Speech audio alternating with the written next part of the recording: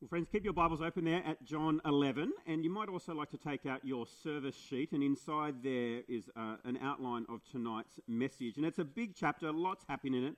I won't be able to cover off everything that happens in it, so feel free in your notes to write down any comments or questions. If you want to chat to me afterwards or during the week, I'd love to be able to share with you more from this incredible part of God's Word. Let's pray as we spend this time together. Our Father, we thank you for your word. We thank you that it's inspired by your Spirit and useful for teaching, correcting, rebuking and training in righteousness. We thank you for the clear reminder in this your word tonight of the power of our Lord Jesus. Help us not just to be impressed by it tonight, but to believe it in our hearts, that we might trust in Jesus for the life that only he can bring. Amen. As I said at the beginning of our service, our family spent the best part of last month on a mission trip in Zambia in Central Africa. And although it was an intense 3-week period, right towards the end we had some rest and relaxation. And we decided to go on a safari across the border from Zambia into Botswana. And you've probably seen some of the photos of the elephants and the giraffes, and it's absolutely beautiful. And what really was a dream come true almost didn't come to a dream come true. It was almost a nightmare. For as we crossed the border from Zambia into Botswana and had to engage with immigration, we were stopped. And the immigration said, in Botswana, we take the entry and the exit of children in our country very seriously because of child trafficking in Central and Southern Africa. And so they said, have you got birth certificates for your 3 children who are with us to prove that they belong to you? Because their passport is not enough. It doesn't say who their parents are. These could be anybody's children and you could be bringing them in and wanting to take them out. You need to show us the birth certificate. Did we have the birth certificates with us? Of course we didn't. And at that moment, as a parent, this overwhelming sense of fear and paralysis just came over me. I don't know what to do. I don't have the birth certificates with me. What does that mean for our children? Do they have to stay here but we're not going to leave them here, so does that mean our whole family now has to migrate to Botswana? What does that mean for Minchinbury, and what does that mean? You know, all of those weird and crazy thoughts just go into your mind when you feel like there is no hope, that you don't know what the future looks like. And then Ness was calm, and she goes, it's okay. Tim and Raywell are looking after our house. We could get them to find the birth certificates and send them to us. Well, you can't get them to send the birth certificate. It's going to take weeks for the... No, they can message. Okay. So ignoring the time differences and waking up poor Raywell to go hunting around in our house for birth certificates, Raywell found them. There is hope. Hope in the midst of darkness. Raywell came through. He took a photo of each of our children's birth certificates, sent them through. We could show immigration. We're all home, and we all made it. But when you feel like there is no hope, and I don't know if you've been in that place before, I'm guessing many of you have been in that place where you feel like there is no hope. It is a really dark place to be, isn't it? Emotionally, psychologically, and spiritually as well. There's a famous saying that says, where there is life, there is hope. In other words, no matter what you're going through, whether you're sick, whether you're overwhelmed with anxiety or addiction, as long as you are breathing still, there is hope that things might get better.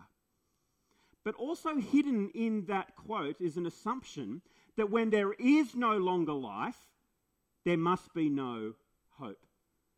Because if hope is dependent on life, then when there is death, there must be no hope. Death is the destroyer of hope.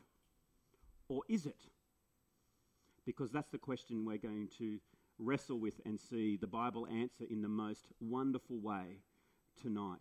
That yes, you can say where there is life, there is hope, but for the Christian who follows Jesus, it's equally true to say that where there is death, there is hope as well.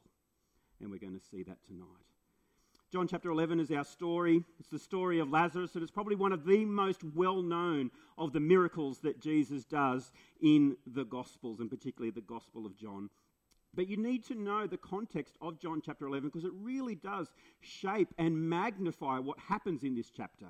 It follows chapter 10 where Jesus declares quite openly and clearly, I am the good shepherd, the one who provides, the one who protects, the one who loves his sheep. And at the end of John chapter 10, we're told that Jesus leaves where he has been ministering and goes across the Jordan and is staying there. And he's about a 2 days journey, a 2 days walk from Jerusalem and Bethany, where the events of John chapter 11 happen. And the chapter begins with Jesus hearing news. The good shepherd hears news that one of his sheep is hurting, that one of his sheep is sick and needs healing. Verse 1, now a man was sick, Lazarus from Bethany, the village of Mary and her sister Martha. Mary was the one who anointed the Lord with fragrant oil and wiped his feet with her hair, and it was her brother Lazarus who was sick. So the sister sent a message to him, that is Jesus, Lord, the one you love is sick. And so here is an opportunity for the good shepherd to be the good shepherd, to spring into action and to run down to town and do the good shepherd thing, to provide, to protect, to show his love in action and heal Lazarus of his sickness. But then what happens is completely not just unexpected and surprising, but almost shocking. Because have a look what happens in verse 5. There is a delay. Now Jesus loved Martha, her sister, and Lazarus. So when he heard that he, Lazarus, was sick, Jesus stayed 2 more days in the place where he was. What? No. That's not what the good shepherd is meant to do. He's meant to hear that one of his sheep needs help and run, catch the next flight, do whatever you need to do to get to your sheep and to look after them, to provide and protect. But that's not what Jesus does. He waits for 2 whole days whilst a sheep that he loves, and we're told at least twice in these early chapters that Jesus loved Lazarus, and yet he waits. What is going on? Is he really the good shepherd? Does he really care for his sheep? Well, after 2 days, Jesus turns to his disciples in verse 7 and says, let's go to Judea again. Okay, now's the time for us to go. What's changed from now to 2 days previously? Well, we're told in verse 11. Our friend Lazarus has fallen asleep, but I'm on my way to wake him up. Then the disciples said to him, Lord, if he's just fallen asleep, he'll get well. Jesus, however, was speaking about his death, but they thought he was speaking about natural sleep. So Jesus then told them plainly, Lazarus has died. What's changed in the 2 days? Lazarus didn't get better. Lazarus got sicker and sicker and died. It's as if Jesus was waiting for Lazarus to die before he moves. Now that doesn't sound like the Good Shepherd. And then it gets even a bit more shocking in verse 15 where he says to his disciples, I'm glad for you that I wasn't there. What do you mean you're glad? How can you be glad when one of your beloved sheep has just died? It doesn't make much sense unless you understand who the Good Shepherd is. And unless you think that there must be something bigger and better and more glorious, incredible, even beyond death, that this Good Shepherd can do. And Jesus has already given an inkling of this bigger, more glorious purpose in verse 4 to his disciples, where he says to them, hey guys, this sickness will not end in death. Oh, it might start in death, but it won't end in death, but is for the glory of God, so that the Son of God may be glorified through it. There is a bigger purpose that Jesus has in mind beyond the grave. The divine delay leads to what I'm calling the human cry. For after these 2 days of waiting, Jesus and his disciples set off, and again after 2 days' travel, they arrive in Bethany near Jerusalem, where Mary and Martha and Lazarus used to live. And in verse 17, we're told that Jesus found that Lazarus had already been in the tomb for how long? 4 days. He's been dead 4 days. And if there's 2 days travel and you think if Jesus waited 2 days, then if Jesus had left as soon as he got the message, it would have been tight. Maybe it would have been too late anyway. We don't know for sure whether he would have got there in time or not. But that's not the point. And it's not how Mary or Martha see it when they go out to meet Jesus when he comes into Bethany. They both come to Jesus differently. Martha comes out first. Mary stays seated at home. And I don't think we're meant to read too much into that. Everybody grieves in their own way. But they both say the exact same thing to Jesus. Did you notice it? Verse 21, Martha. Lord, if you had been here, my brother wouldn't have died. And then Mary says the same thing in verse 32, in the midst of tears. Lord, if you had been here, my brother wouldn't have died. And I don't think we're meant to just see an air of sadness or disappointment in these ladies' voices. We're meant to see, I think, an anger and a frustration. Lord, you are the good shepherd. Where have you been? You said that you love our family, that you're committed to our family, and yet what have you been doing? Nothing. You waited and it cost our brother his life and us these tears. That's, I think, the emotion in that. Lord, if only you were here, then things would be different. And how many of us have echoed that same cry to God in our prayers? God, if only you had answered my prayer when I prayed all that time ago, my mother wouldn't have died. God, if only you would have helped me when I asked for it, I would still have my family, my marriage would be together, I'd still have a relationship with my kids. God, if only you would have acted when I asked you to, I'd still have my job or a house or my money or whatever it might be. God, if only you had done something. I know that I've said those words many times, and I'm sure many of you have as well. But not all is hopeless. Martha, I think, still has some hope within her. Because in verse 22, after she says, Lord, if you had been here, my brother wouldn't have died, she says, yet even now, verse 22, yet even now, I know that whatever you ask from God, God will give you. And when I first read that, I thought, she believes that Jesus is going to raise him from the dead and that they'll all live happily ever after and it'll be a wonderful end to the story. But I don't think she does believe that. Because in the conversation that follows with Jesus, Jesus says he is going to raise Lazarus back to life. Martha says, yeah, I know that he's going to be raised back to life at the end, on the day of resurrection, when everybody will be raised from the grave and come before the judgment seat of God. Yes, Jesus, I know I'll see him again on that day, but not this day. There is no hope now. I have to wait till then. And later in the story, when they go to the tomb and Jesus tells Martha, roll the stone away, she hesitates and says, no, we don't want to do that. The body is decaying, it's gross. She's not expecting a miracle. Yes, she has some hope for the distant future that she'll see her brother again in heaven, but not this day. There is no hope this day. And I think we can be a little bit like that too, can't we? As Christians in our culture, we can believe in theory the power of God, hypothetically.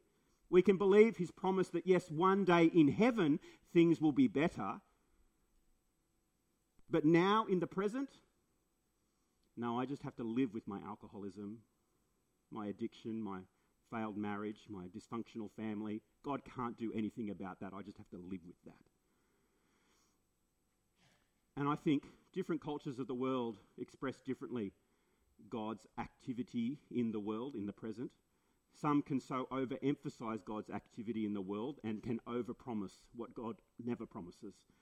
And I saw that all too often in Africa, where pastors and teachers would promise health and wealth and prosperity to preach to Christians if they just believe, things that the Bible doesn't promise. But I think in our culture we can have an under-recognized view of what God can do. And the reason I think that is because of our prayerlessness. We just don't pray, do we? Because we just don't expect God to do anything. Oh, yes, we believe in heaven, everything will be great, but now we just have to pull up our socks and just deal with it. And so we don't ask God to do the miracle. There is hopelessness. Mary felt it, Martha felt it, but also the crowd does as well. If you jump down to verse 37, for a third time, you get almost the same question. Couldn't he who opened the blind man's eyes have kept this man from dying? An air of hopelessness. Now we know that Jesus is in complete control of this situation, and we know what the end of the story is going to be. We know that Jesus has allowed this whole event to happen to Lazarus and his family for a bigger and more glorious purpose.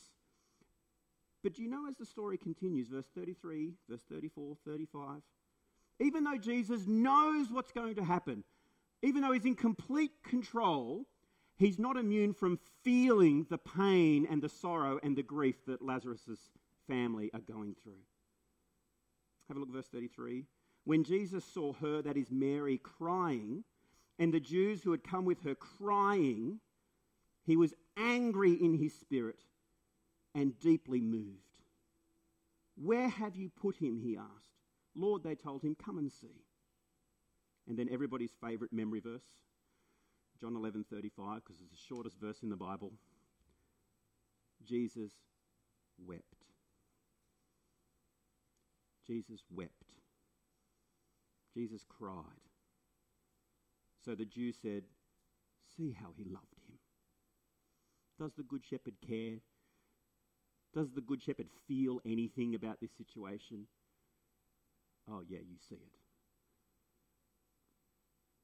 The divine Son of God brought to tears at the death of a loved one, even though he knows in 5 minutes' time he's going to call him out of the grave and he's going to live. And even though he knows that, he's still brought to tears in this situation, because he knows that death is not meant to be, that this is an obstruction in God's good creation, that there should be no sin, there should be no suffering, there should be no pain, let alone death. And he laments and he weeps over it, even though he has absolute confidence that things are about to change. And we know that experience, don't we? As a pastor, I've had to take that many funerals of Christian brothers and sisters that I've lost count. I had to go to my own mother-in-law's funeral. And there are plenty of tears that are shed in those funeral services, even if you have absolute confidence that you're going to see them again one day in heaven. Isn't that true? As brothers and sisters in Christ, even if we bury a loved one, we know with absolute confidence that we're going to see them again in heaven. But that doesn't make the tears go away. It gives some hope in the midst of the tears, but it doesn't take them away. There is a real humanity to weeping with those who weep. But if Jesus really is the Good Shepherd, then he needs to not be able to just walk beside the sheep along quiet waters, Psalm 23, but lead them through the valley of the shadow of death and out the other side. And I think that's why Jesus deliberately delayed his coming to Lazarus.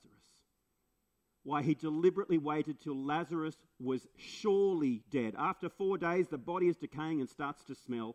Jesus knew he was dead, and he is going to prove to everybody that he really is the Good Shepherd, that he's going to walk alongside this man through the valley of the shadow of death and out the other side. To this Good Shepherd, death is not the destroyer of hope, but just another occasion for the Good Shepherd to walk with his sheep. And that's important to remember. And I wonder if that's why Jesus gets angry. Did you notice twice we're told that Jesus gets angry? In verse 33, after he's talking with Mary, we're told that he is angry in himself and deeply moved. And I think there the anger is not directed at Mary. I don't think Jesus is ever angry at these ladies. But he's angry at the presence of death and pain and sorrow. But in verse 38, we're told that he's angry again. Specifically, it says when Jesus was angry again. And you notice it follows, the unbelief of the crowd who said, couldn't this guy who opened the eyes of the blind do something about this? And we're told that Jesus is angry again. He's not just angry at the presence of sin and sorrow and death. He's angry when people think that he has no power or authority over it at all, that he can't do anything about it. And he's even just said to them in verse 25, which I think was not just in the hearing of Martha, but everybody, I am the resurrection and the life. Even if someone dies, he can live.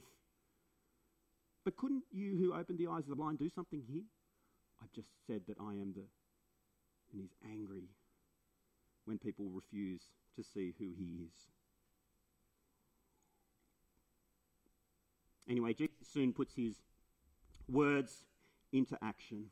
The human cry leads to Lazarus rising. Verse 38.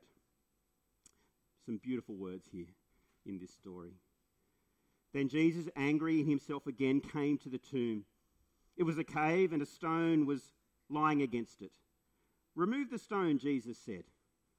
Martha, the dead man's sister, told him, Lord, he's already decaying. It's been 4 days.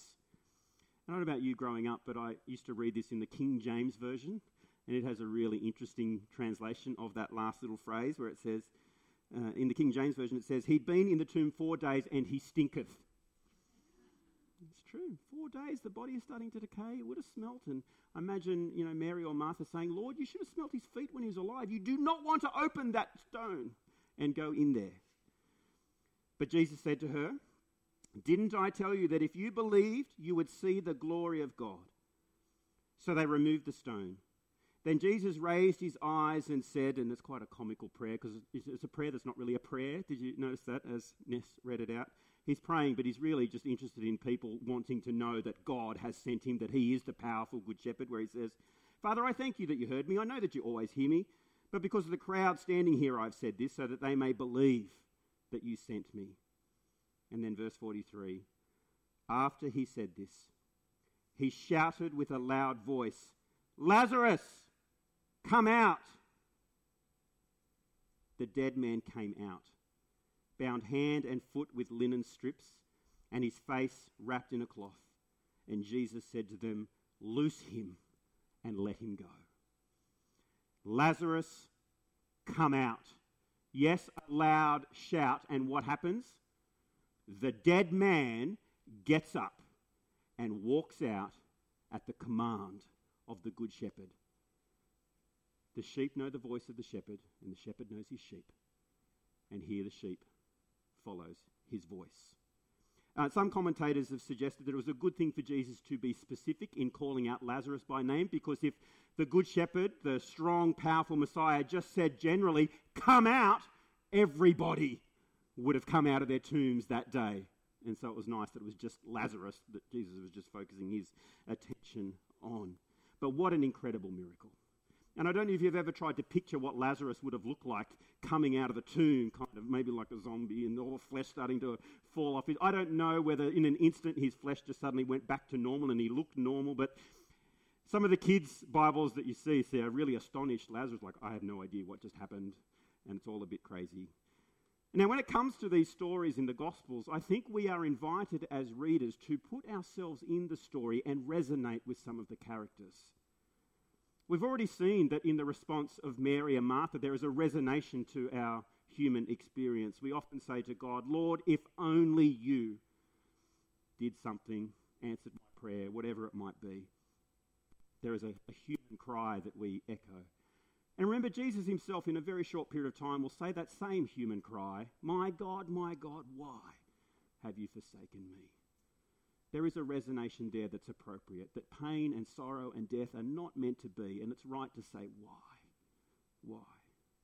We can also resonate with Jesus and the empathy that he shows to the grieving, that he weeps. Even though he knows everything and he knows what the end is going to be, he still weeps with those who are weeping. And I wonder whether that little verse 35, becomes the foundation of the apostolic command for Christians to weep with those who weep and to rejoice with those who rejoice. There is an empathy that we ought to show to one another. But the character I think that we're meant to resonate with most in this story is not Mary or Martha, not even Jesus himself. but Lazarus. We are all Lazarus. Many people look at themselves like Mary and Martha first looked at Lazarus. He's just sick. He just needs some help to get better, and then everything will be okay.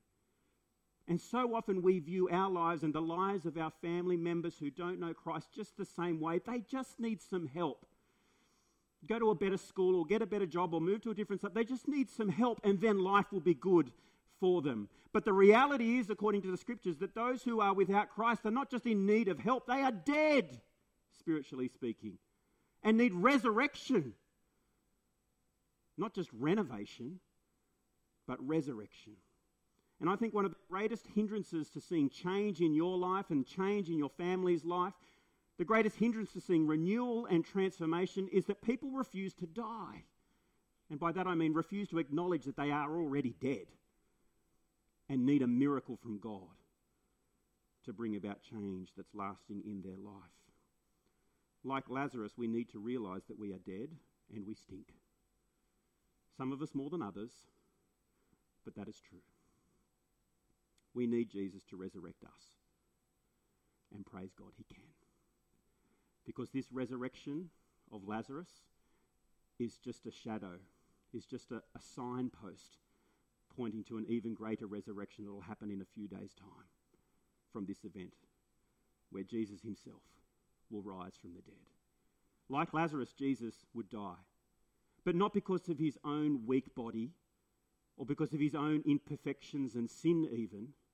We know that Jesus died because he took upon himself the weaknesses and the imperfections and the rebellion and sin of the entire world out of love to free us from it. And when he rose again from the dead, unlike Lazarus, Jesus would never die again. Do you find that interesting? If Mary and Martha continued to live for a long time, potentially they had to bury Lazarus again. That he would have had a second funeral at some point. Isn't that kind of horrible to think through? But it's true. But when Jesus rose from the dead, unlike Lazarus, he rose to never die again, so that he could guarantee that promise to Martha in verse 26, a promise that still applies to you and for me today, where Jesus says, I am the resurrection and the life. The one who believes in me, even if he dies, will live. Everyone who lives and believes in me will never die, ever. I am the resurrection and the life. I am your life. If you put your trust in me, you get what I have. You get life forever. Not just a renovation, but a resurrection. And so the question to Martha is still the question that you need to answer today. Do you believe this? Do you believe this?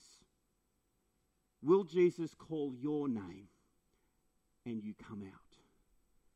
Mitch, come out. James, come out. Tim, come out. Sandy, come out. Will you come out?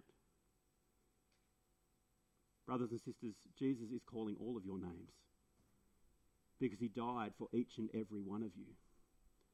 And he rose again to guarantee life to all of you if you would just listen to his voice and come out.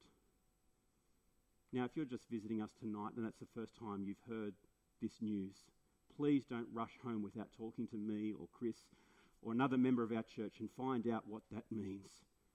Because it's the most important thing. That Jesus is calling you to life. Don't miss that out. But let me just finish with one final encouragement to most of us who have listened to the voice of our Good Shepherd and have come out and found life in him. This has got to change the way you see things. It's got to change the way you see people. And it's got to change the way you think about God and his activity in your life and the life of your family and your friends and indeed our world. Like Martha and Mary, we can have doubts, we can have questions. Lord, if only, why haven't you? All of those different things. We can, God, why aren't you doing what I want you to do? Why are you delaying? And you think about it, Jesus said that he was going to return and fix everything. And how long's it been? A bit longer than 2 days. It's been 2,000 years at least. Why is he delaying? Why isn't he coming and just fixing my life and taking me to heaven where everything is going to be great? Why is he delaying and allowing me to put up with all of this sorrow in my life and the life of my family and friends, indeed the world? Do you know why he's delaying? Because he has a much bigger and more glorious purpose than your own comfort. He wants to bring people back to life who are dead. The reason Jesus has delayed his coming a second time is so that your brother, your sister, your mother, your father, your friend at school, your colleague at work, your next door neighbour might hear their name and Jesus saying, come out and find life. Do you know, if Jesus returned 100 years ago, none of us would be here tonight. None of us would be in the presence of God. None of us would be singing his praise because we wouldn't be here. It is God's grace and God's mercy that he delays. And sometimes we only focus on the problem and the conflict and the frustration. But there is mercy and grace in a delay so that more people have an opportunity to hear the voice of the Good Shepherd, to come out of the grave and live. Do you see it? Do you believe it? Easter is 2 weeks away, where we're going to talk about life from the dead. Invite a friend this Easter to hear this good news. Let's pray. Our Father, we thank you for who you are and for what you have done for us in your Son, Jesus. We know that he really is the Good Shepherd. We see that so clearly in John 11, that he does walk with his sheep even through the valley of the shadow of death and then out the other side.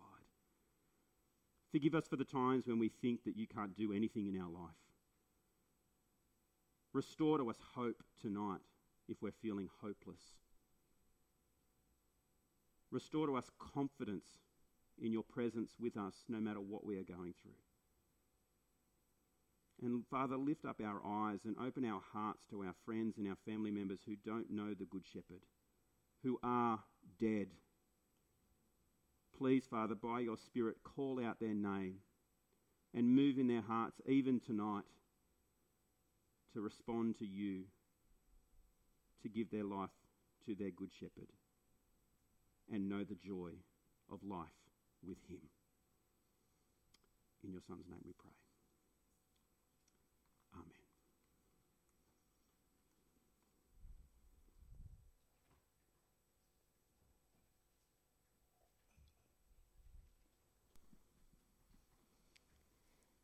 I'm just going to give us a few moments now to finish gathering our thoughts. Maybe you feel like you need to pray slightly on your own now. If you are quite quick at gathering thought, I've already done that.